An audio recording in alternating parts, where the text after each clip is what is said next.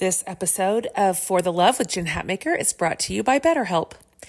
We all carry around different stressors. They can be big, difficult, even scary life things, and also small inconveniences that add up day after day.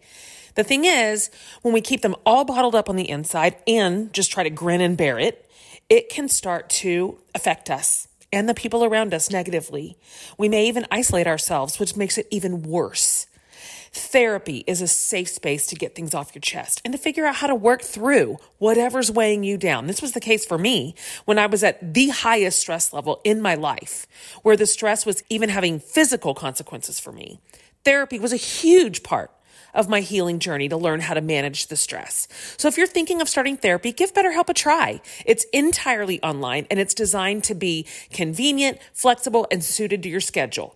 Just fill out a brief questionnaire to get matched with a licensed therapist, and you can switch therapist anytime for no additional charge. Get it off your chest with BetterHelp. Visit betterhelp.com/forthelove today and get 10% off your first month. That's BetterHelp, HELP.com/forthelove. The Angie's List you know and trust is now Angie, and we're so much more than just a list. We still connect you with top local pros and show you ratings and reviews, but now we also let you compare upfront prices on hundreds of projects and book a service instantly. We can even handle the rest of your project from start to finish. So remember, Angie's List is now Angie, and we're here to get your job done right. Get started at Angie.com. That's ANGI, or download the app today. Hi everybody, my name is Remy. Welcome to the For the Love podcast with your host, Jen Hatmaker, my mom. She writes books and speaks to crowds, but she mostly loves talking to amazing people on this podcast every week. Thanks for listening. We hope you enjoy the show. Hey guys, Jen Hatmaker here. Welcome to the For the Love podcast. Super glad you're here today. You are in for a really special treat today. You are probably a little bit like me. I find myself right now just in this crazy world, constantly craving stories that are life-giving, right? Like people who are loving and accepting and warm and welcoming. My eyes are just searching everywhere for those people and for those places. And I think we just need it. So many of our days are filled with fears and worries and uncertainties, and the world is weird right now. And we need people who can kind of throw their arms around us and give us a soft place to land. So there was a person in recent history in our lifetime who did exactly that in the most profound and special and simple way. And of course, his name was Fred Rogers, right? Like just saying his name makes me smile. Mr. Rogers. I grew up on Mr. Rogers. I raised my kids on Mr. Rogers. I love him. He has a cherished place in my memory, my childhood, my kids' childhood. And I think the world needs him right now. Just needs him. So guess what? We're lucky. We have a great interview today because we are getting Mr. Rogers back in a sort of way. We lost him in 2003, but we're getting him back in a brand new movie. It's called A Beautiful Day in the Neighborhood. And guess who it stars? None other than America's dad, Mr. Tom Hanks, as Fred Rogers. I mean, in the whole world, I can't think of anybody better cast.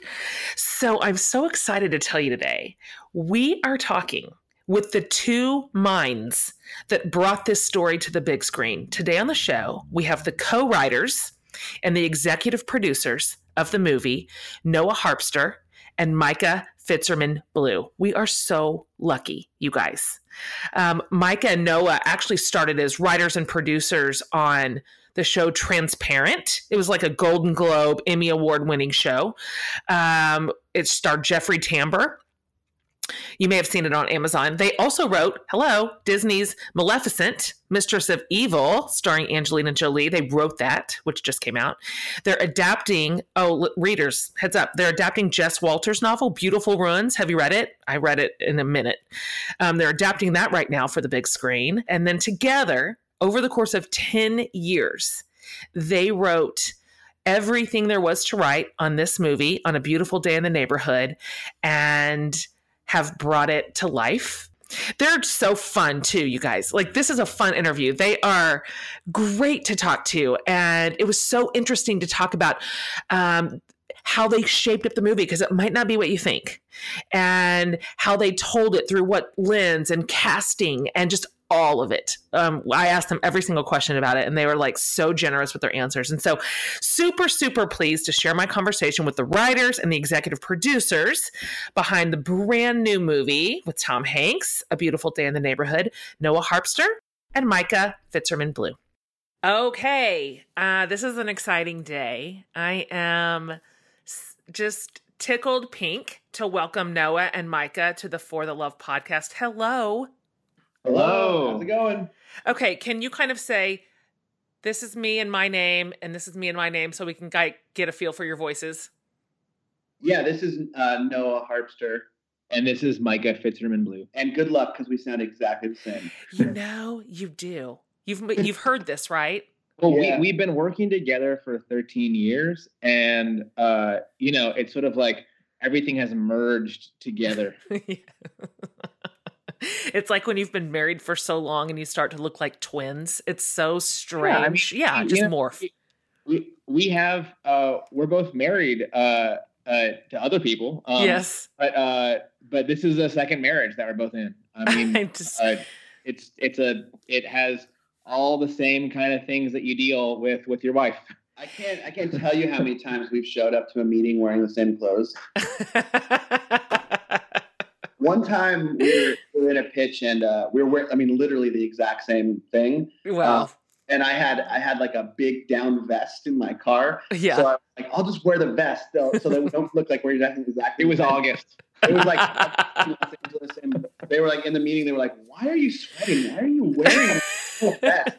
And so I had to come clean. I had to take the vest off and say, look, we're dressed exactly the same. Right. We didn't do it on purpose. Please don't shame us. Okay. So you guys, first of all, you have to know that my community is like bananas for everything Mr. Rogers. So as we kind of like roll into this discussion, everybody listening on my end is going to be leaning on the edges of their seats. We grew up with it. So I told my listeners already a little bit about who both of you are, but if you just wouldn't mind for a second, I'd love to hear a little more about your journey all the way to like this project. So each of you tell us, what made you sign up for a movie about Fred Rogers? Because I'm not sure that's the most riveting, action-packed space in the world. And then were you fans of the show growing up? I'm curious. I think we were like, I was a fan. Like my mom was a kindergarten teacher for 35 years. Oh yeah. So I knew of Mr. Rogers. Certainly I wasn't like an avid watcher as a kid. I didn't really have much TV in my house until I was a little older, until DuckTales kind of hit. Yeah. And then I started watching and the golden age. The golden age. Oh my gosh. That is so weird. The memory you just like dropped right into my brain. Yes. I know in your head you just went, woohoo. I did. Oh my gosh. And so, the Micah and I had been writing at this point together for about 3 years or so. Yeah. And we're constantly sort of looking for things we find interesting or intriguing or confusing that might be good subjects to write about. But the truth is that I had a 2-year-old toddler who was driving me insane. Yep. And wouldn't listen to anything I was saying, and was really looking in sort of a moment of desperation for some help. And I put on an episode of Mr. Rogers' Neighborhood. Yeah. And Fred started talking, and she turned to the screen and listened in a way that she has never listened to me before or after that moment. Right. And I said, and I, of course, like Fred is just an amazing human being. And I said to Micah, I said, I think we've discovered a warlock that speaks toddler. We should write about him. We should talk about this. Yeah. And so we dove in and started doing a bunch of research on Fred. And that was almost 10 years ago. Was it? Wow. Toddler's now 12. Yeah. And, Micah has a toddler of his own. Yeah. who's a full-on Daniel Tiger's Neighborhood fanatic. Of course. So when we were it's bewitching. No generation can resist it. Oh yeah, and I'm constantly. Being able to work on this project for 10 years. Granted, it's painful to have to wait for so long for something to come out that you've been working on. But these projects, they become kind of the air you're breathing. And for us as terrified dads trying to figure out how to become better parents, this has been a real gift to us, getting to learn.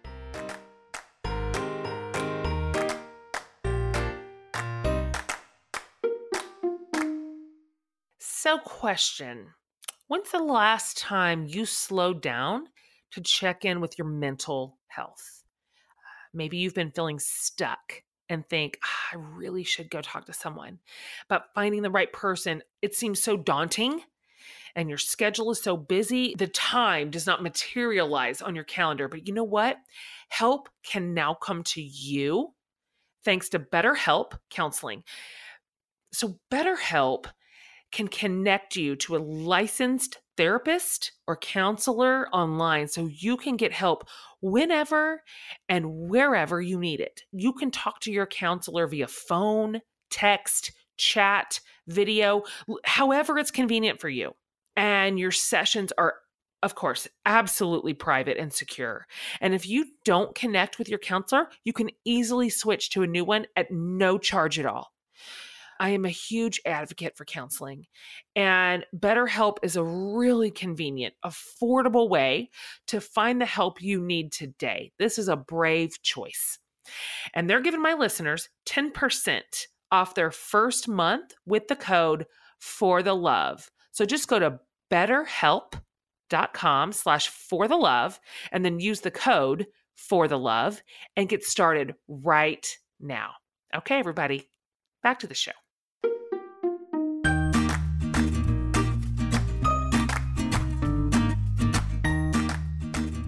Can I confess something? Please. Growing up, I was really more of a Sesame Street guy. Bless it. These just feel like fighting words in the PBS world. For whatever reason, I think I was just probably eating too much sugar. Sure. The cadence, how slow Fred Rogers. Right. I didn't have the patience for it, and man, I wish I did. But getting to learn about him and getting to delve so deep into his life for this long has been one of the more rewarding experiences we've had, sort of personally or professionally. Why did it take 10 years, you guys? What is that? Is that just how long this stuff takes, or was this unusually slow?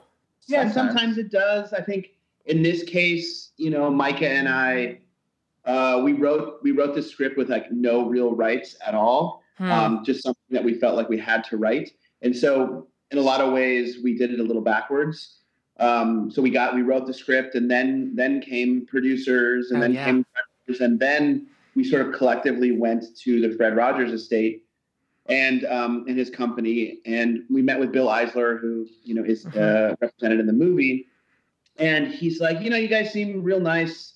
Seems like you really understood who Fred was, but I just want you to know there'll never ever be a Fred Rogers movie. So, if you want to send me your script, great, but just know that. And we're like, okay. And then it took a while. Like, we didn't really go away. We kept at it, and Bill eventually thawed and sort of like started listening to us and realized that what our intentions were, and that we were not.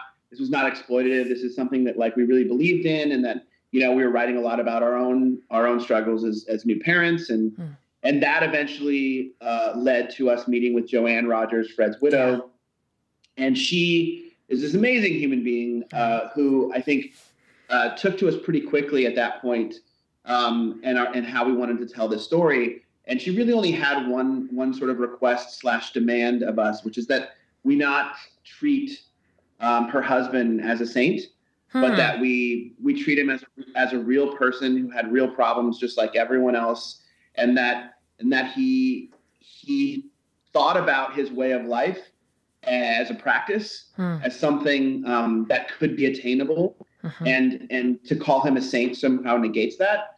And I think that was like a really important moment for us because it allowed us to think of Fred as three-dimensional, but also really think about what it is that Fred did and how he affected people and how he lived his life. And, years later, she said the same thing to Marielle, the director, and she was incredibly moved by it, so much so that she asked us to, actually put it in the movie. Yeah. So Joanne Rogers in the movie actually says those words, or a version of those words, to Lloyd Vogel. And so then, ultimately Marielle came on as a director, and she said, who have you always thought about playing Fred Rogers? Yeah. And we were like, well, I mean, Tom Hanks. Right.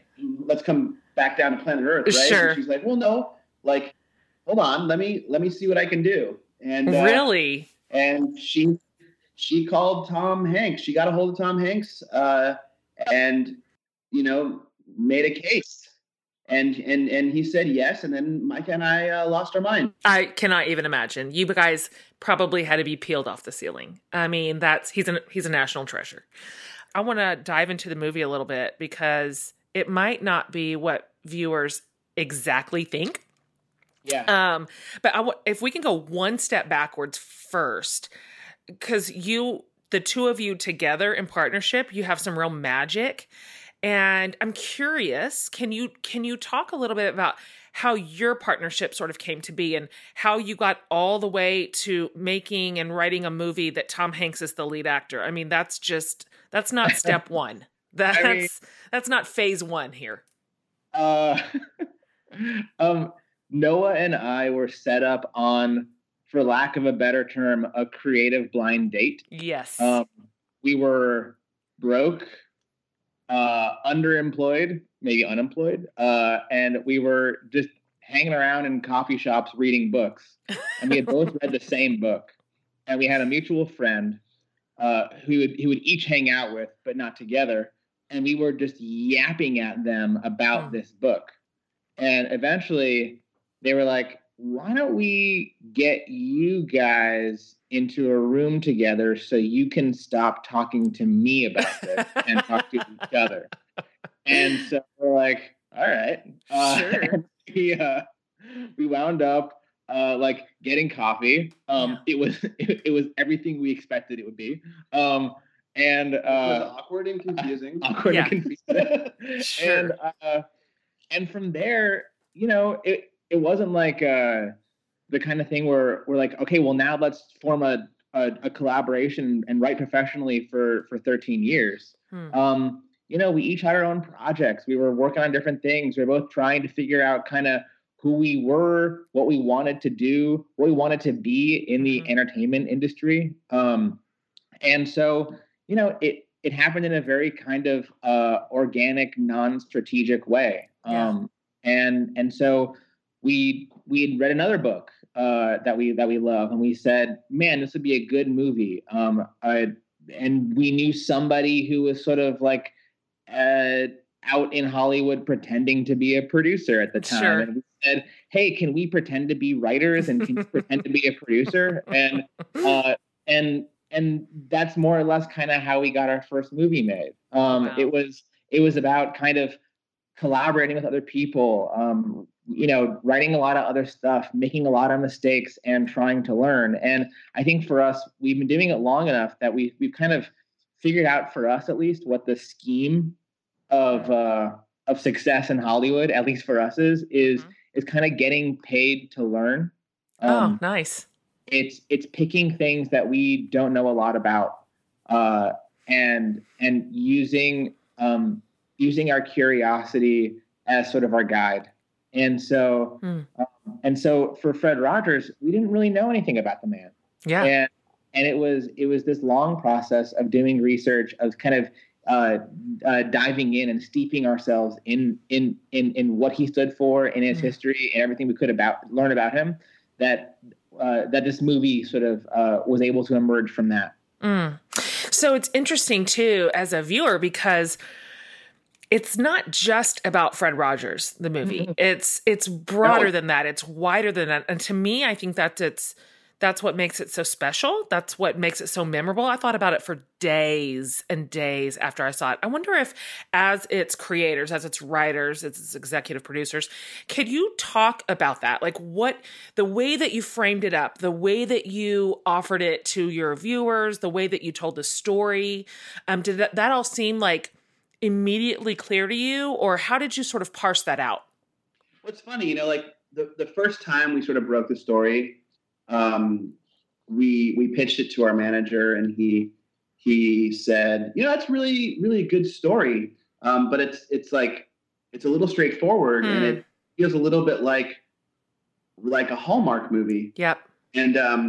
And we got really mad at him, and then we said, "You're right." And no, the reality is like we didn't get really mad at him, but we were frustrated, and we had to drive across town, and on the drive home, we were sort of talking it out and saying, look, he's right. Like this really is not. It really shouldn't be a really straightforward movie. We don't really tend to write those movies. We don't tend to like those movies, but for some reason, we'd broken it that way, broken the story that way. And that car ride is when we sort of came up with this device, which is that the show is an episode of Mr. Rogers' Neighborhood about our main character, Lloyd Vogel, who is the journalist who gets assigned an interview with Fred. And that car ride is sort of where we broke that idea and that story. And that, from our first draft on has been the frame of the show and sort of the structural frame of the show. It's funny, we got to go back recently and look at all the drafts that we'd written over the years.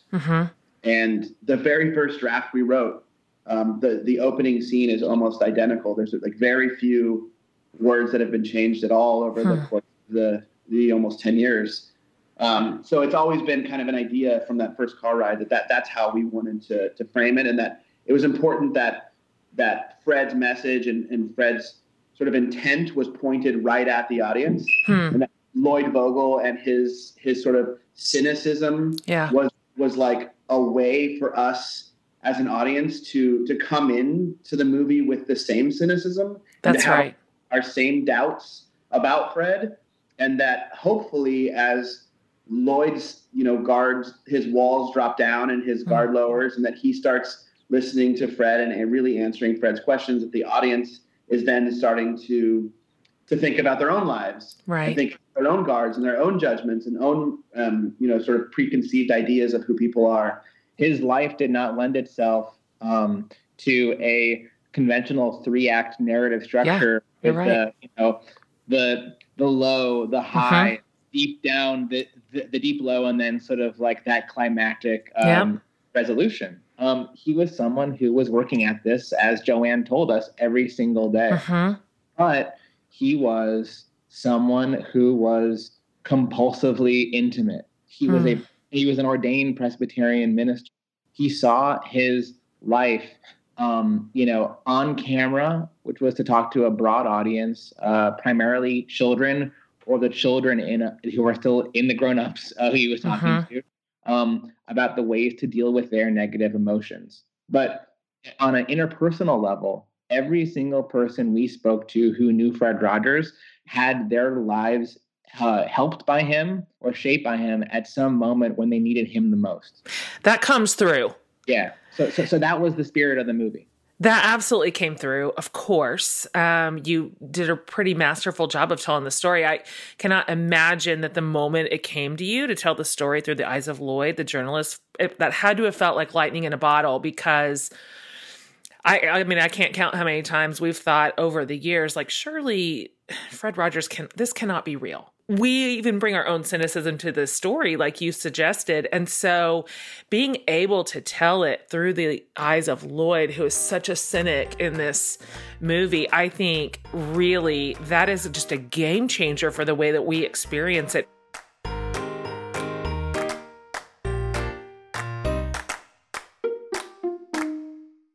Living a healthy life is far more than just losing weight, right? It's about developing habits that help you feel like your strongest, your most confident self. And I found a partner that guides me and cheers me on. And you've heard me talk about it. It's called Noom. Noom is not a diet. It's just this healthy and easy to stick to way of life. Noom is based in psychology. So it teaches you why you make the choices that you do, like what's under all of this. Plus, they arm you with all these tools to start replacing bad entrenched habits with better ones, just really one baby step at a time.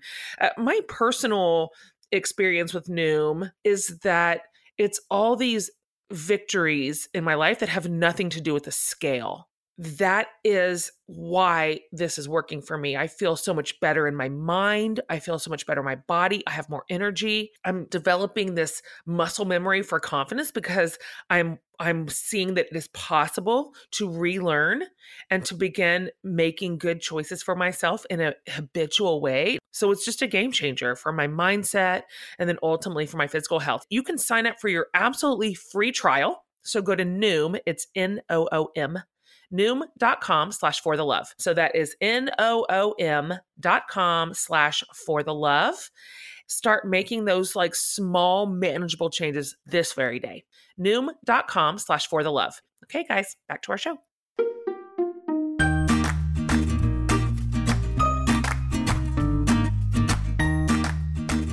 You kind of just mentioned this, but the whole movie deals with processing really complex emotions, the whole thing. And so obviously that was a hallmark of Fred's to help kids move through it, which is helpful, but also adults, like you mentioned. And so I think showing that journey through really nuanced, very complicated feelings and emotions is a really hard thing to put on camera. To your earlier point, it would be easier just to sort of do a flat, one-dimensional telling of the Mr. Rogers. But rather, you took on this really nuanced angle. So I'm wondering, what were some of the levers that you pulled on screen to bring that all to life? Obviously, the casting was a huge part. The performances in the movie belong to the incredibly talented actors who Mari cast and then directed. So all credit goes to her about those performances. It's kind of her superpower. Is it? Yeah, like cast. I mean, she has a lot of superpowers, but one of them is casting and working with actors and making them feel safe and getting amazing performances out of them. I mean, she had big, famous A-list people coming for the Lloyd character. And she was like, it's Matthew. It's Matthew. Yeah. And she fought for him. She knew he was the right guy. How did you feel when you watched some of these early cuts? When you're seeing the way Matthew was so emotive. His performance really affected me a lot, and as did everybody else's. Were you feeling like we got it when you started seeing like the early pieces of it come together? Yeah, I mean, there's that moment of like panic whenever you see the first cut of anything. Sure. Because you're just like, oh no, like, is this all wrong? Because, a movie is written 3 times. It's written in the first, on the page as a screenplay. And then, things shift and change when you're actually shooting the movie, when you're actually filming it. Lines sound different. Some things are cut, some things are added. It's a living thing. And then the editor is sort of the last writer, so to speak. So there are things that, make sense on the page that don't make sense when you actually are looking at all the footage. So it's going to be different. Thankfully, Noah and I have had enough experience looking at rough cuts that when we saw the first assembly of this movie, which is almost even before a rough cut, we both looked at each other and we said, "Yeah, it's there." That's great. It's going to take a while to get there, but it's there. Yeah. And for us, it was about those scenes between Fred and Lloyd, between Tom Hanks and Matthew Rhys, which we sort of had always hoped to structure a little bit like boxing matches. It's a fight. It's a heavyweight battle between cynicism and empathy. That's right. Between darkness and kindness.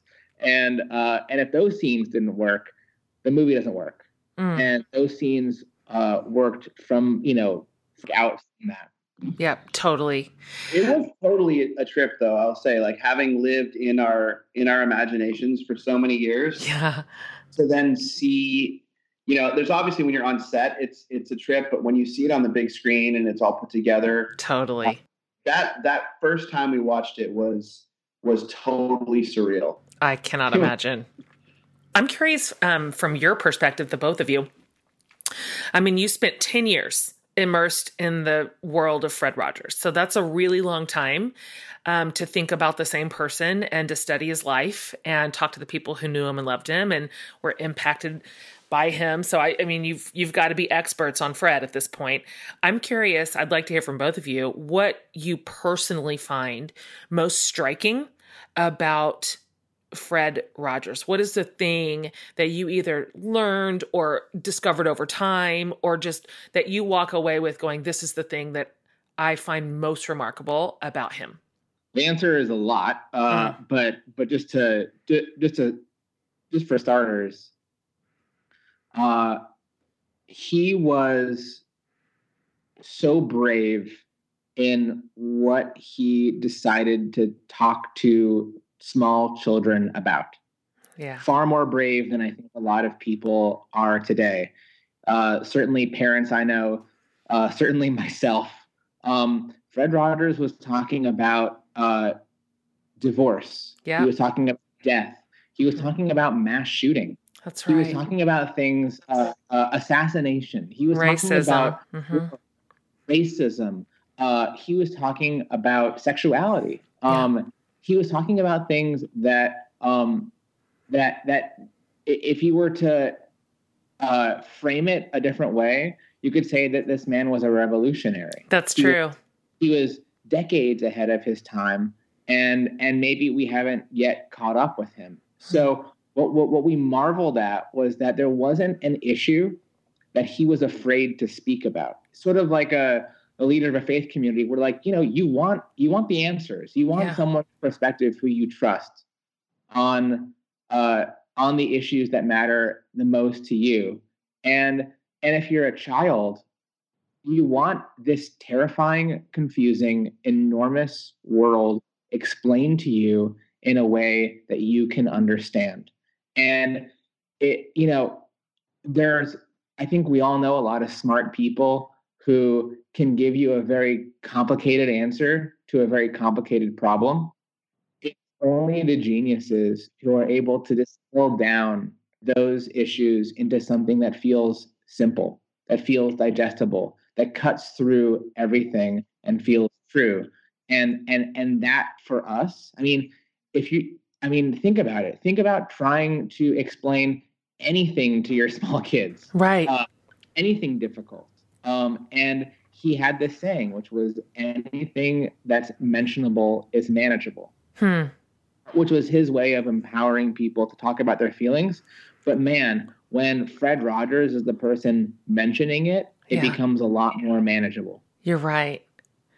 That's a great answer. I love that. It's funny because now he may have been under, these days, great criticism for steering the ship into those tumultuous waters on a children's program. But back then, it's almost like his gentle demeanor just tricked everybody into letting him get away with it.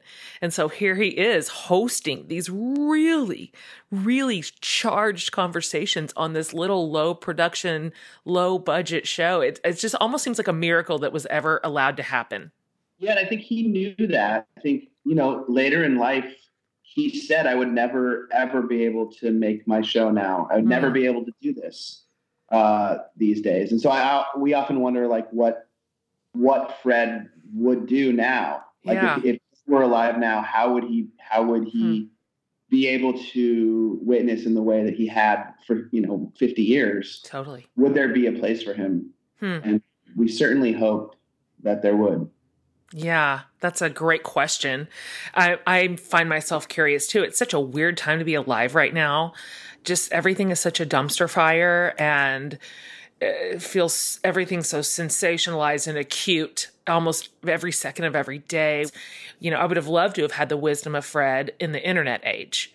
I would have loved to have heard his take on how to manage this well, because it feels unmanageable for so many of us. I don't know. What do you guys think he would be saying these days? I'm curious. You could probably project forward. Where do you think he would land?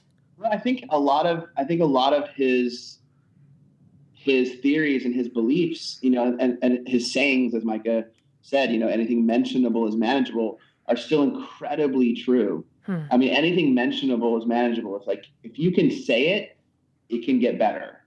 You know, like just being able to communicate and say the thing, I think is a real problem now. You know, it's like later in life, he was asked by an interviewer, you know, what is it that you will hope to have accomplished, you know, when you leave this planet? And he said, I hope to have given children positive ways to deal with their negative feelings. That's nice. And like that, I mean, it is in and of itself like an amazing thing to be able to say like that simply, this is what I hope to have accomplished.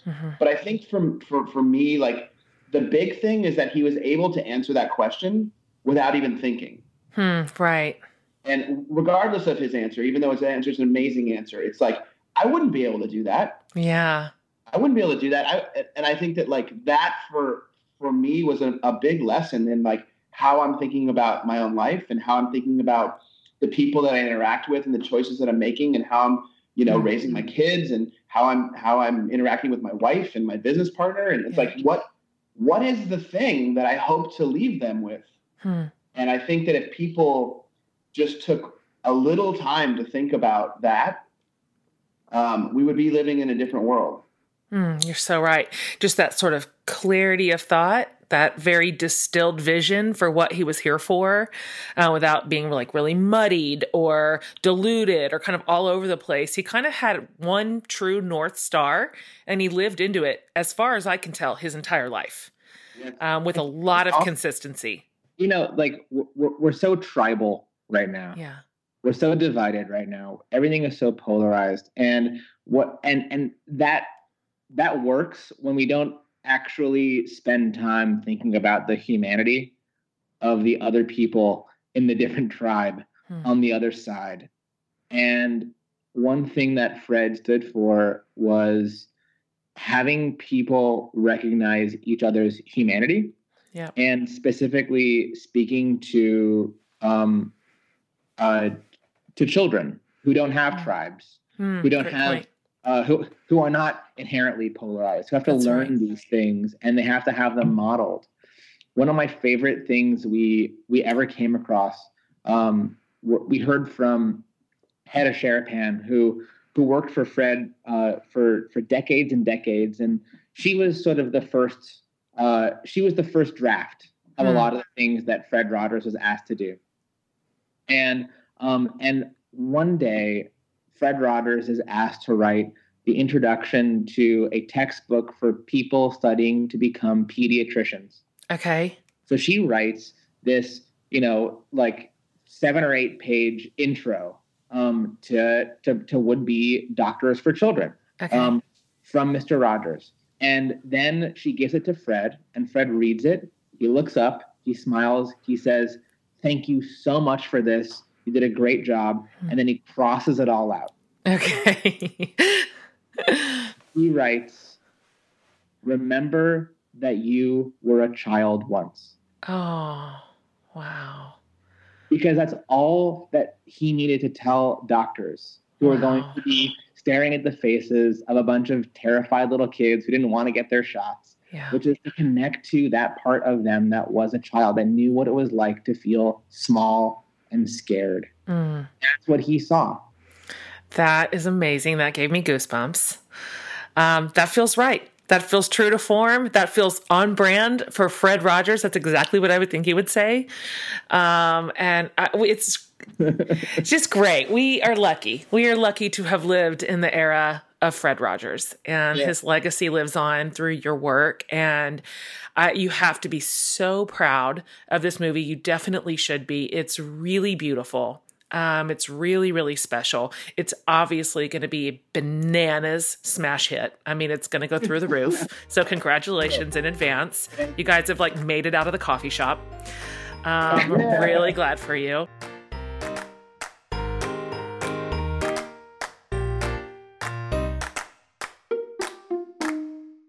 Tis the season of buying gifts for other people, which we love, but sometimes it's also fun to treat yourself.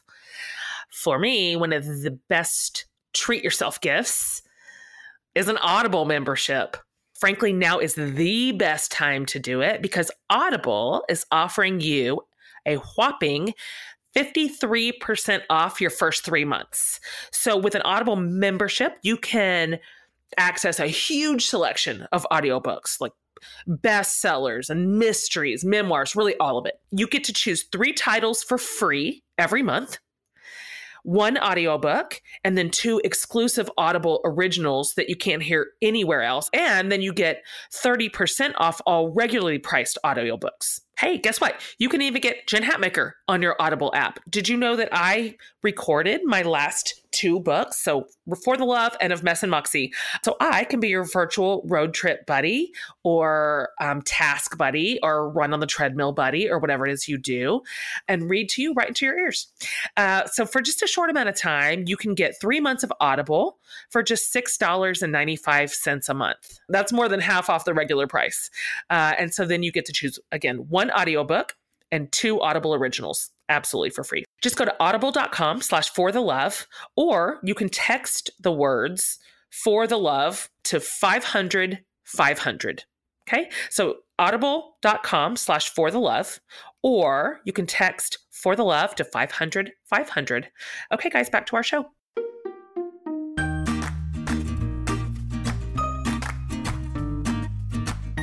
I want to ask one last question, then I'm going to let you go.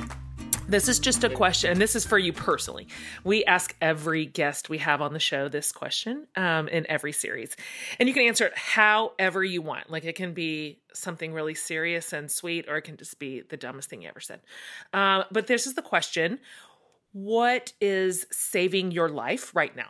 We'll start with you, Noah. I would say my family is saving my life right now. My wife, Robin, we've been married 15 years. Yeah. And she's been with me from all the coffee shops. Sure. Through all of it. And, we're having what's called a moment right now. And when the moment happens, it's hard to appreciate it. Yeah. And it's hard to also appreciate what you already have. That's good. And I think that my wife and, my mom and my 2 daughters every day are just like living it joyfully with me. That's great. And I think that for me right now is what's really saving my life. That's fantastic. I love it. How old are your girls? Almost 12 and 10. Yeah. Yeah. Those are good ages right there. Okay. How about you, Micah? I mean, if I didn't say my family, then I'd be a bad person. I know, you're a real jerk now. Let's just say if you don't want to say that, we can just assume that's also an answer. I do actually. Okay. My wife is entering her third trimester right now. Wow. And I have a 3-year-old, and I gotta give credit where credit is due to my 3-year-old for just reminding me of like that none of this actually matters in kind of a great way. Like, Noah and I have had to go to some pretty ridiculous, very Hollywood events. Sometimes, we're getting our photos taken. And one time, a couple weeks ago, we had someone over to do my wife's makeup. And then also to prepare me to be photographed, to be fancy, which meant that I got to have makeup put on me. Well, that seems delightful. So my 3-year-old, in her like Elsa princess dress, watching her dad get makeup put on him, was like lovely and a little humiliating, and just felt right. It was like, right, this is ridiculous.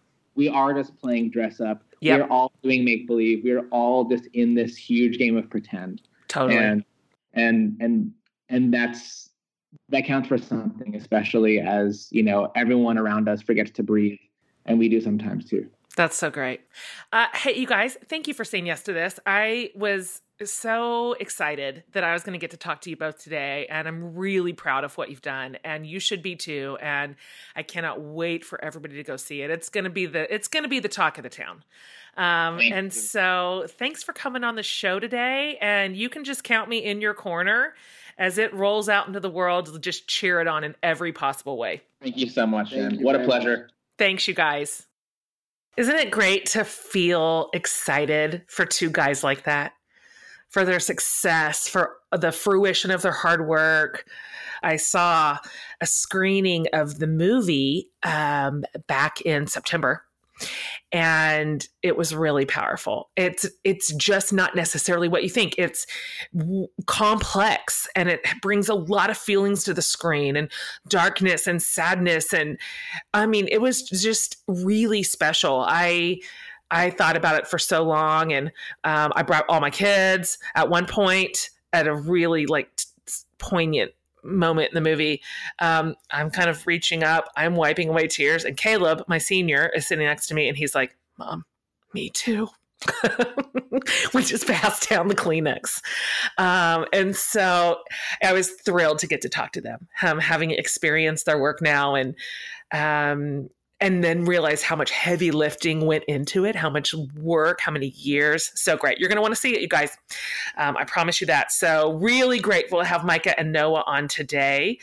So hope you guys enjoyed that. Can't wait to hear what you think of the Mr. Rogers movie. I think you're going to love it. I think it's going to spark amazing discussion in our community. So I look forward to that. Okay, everybody, thank you for being here today. Thank you for tuning in, subscribing, downloading, listening. You are the absolute greatest. Have a good one. That's it for today's show. Hope you enjoyed this chat. Be sure to subscribe to my mom's podcast and give it a thumbs up rating if you like it. From the whole Hatmaker family, I hope you have a great week and see you next time.